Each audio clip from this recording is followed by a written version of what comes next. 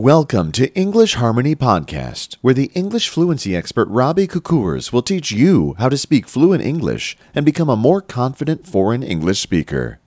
Hi guys, boys and girls, and welcome back to Robbie's English Harmony video blog. I welcome you to this video on this nice Sunday afternoon.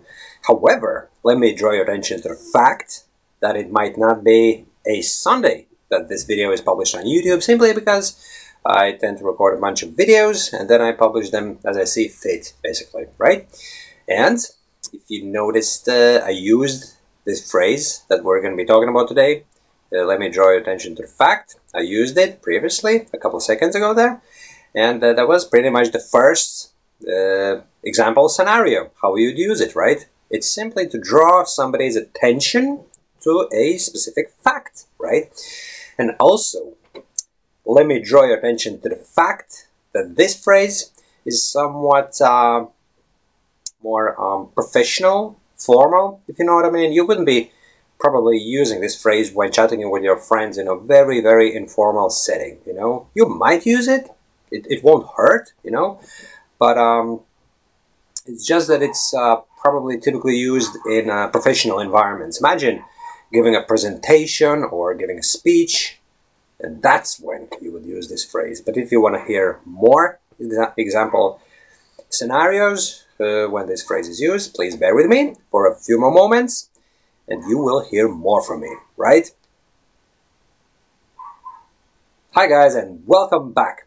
But before we continue with looking at the phrase, let me draw your attention to the fact, how to use it, what kind of situations you would be using it in. Let me just have a quick sip of my Sunday afternoon coffee. Cheers, my friends. And let me draw your attention to the fact that this is only the second cup. Well, as a matter of fact, it's not a cup, you know, because cups tend to be of smaller size. This is a massive jug, you know, for all intents and purposes. This is almost like a pint jug that you drink Guinness from, you know.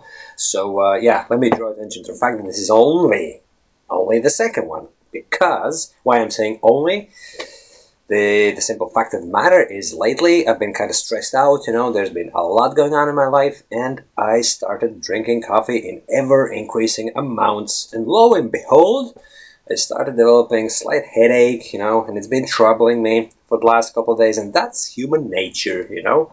That's human nature. You don't change your behavior unless something starts troubling you, you know. So I cut down on the amount of coffee that I'm consuming. This is the second day, if I'm not mistaken, and I'm feeling much better, gotta tell you. So my resolution is when I go back to work tomorrow, I will only have 2 cups max, you know, 2 cups max. But now I'm enjoying it, and let me draw attention to the fact that I added some chocolate almond milk to it, and it tastes just wonderful, you know. You may want to try it yourself, right? Anyway, going back to the fact that I mentioned previously there, that you would be using this phrase, let me draw attention to the fact, more in formal settings. I want you to click on this link here, right? And it's going to take you to my blog where I've published a number of phrases that are very useful when giving a presentation, right? And this phrase, let me draw attention to the fact, is actually listed there. It's one of those phrases. And I got to tell you that they are very, very useful. Basically, the whole principle is you just memorize such and similar sentences. And then when you have to give a presentation, it's so much easier to do it, you know? And you can actually use certain phrases throughout the presentation, thus making yourself sound smarter, giving more substance to your speech, you know, and at the end, you just end up killing the whole event, you know.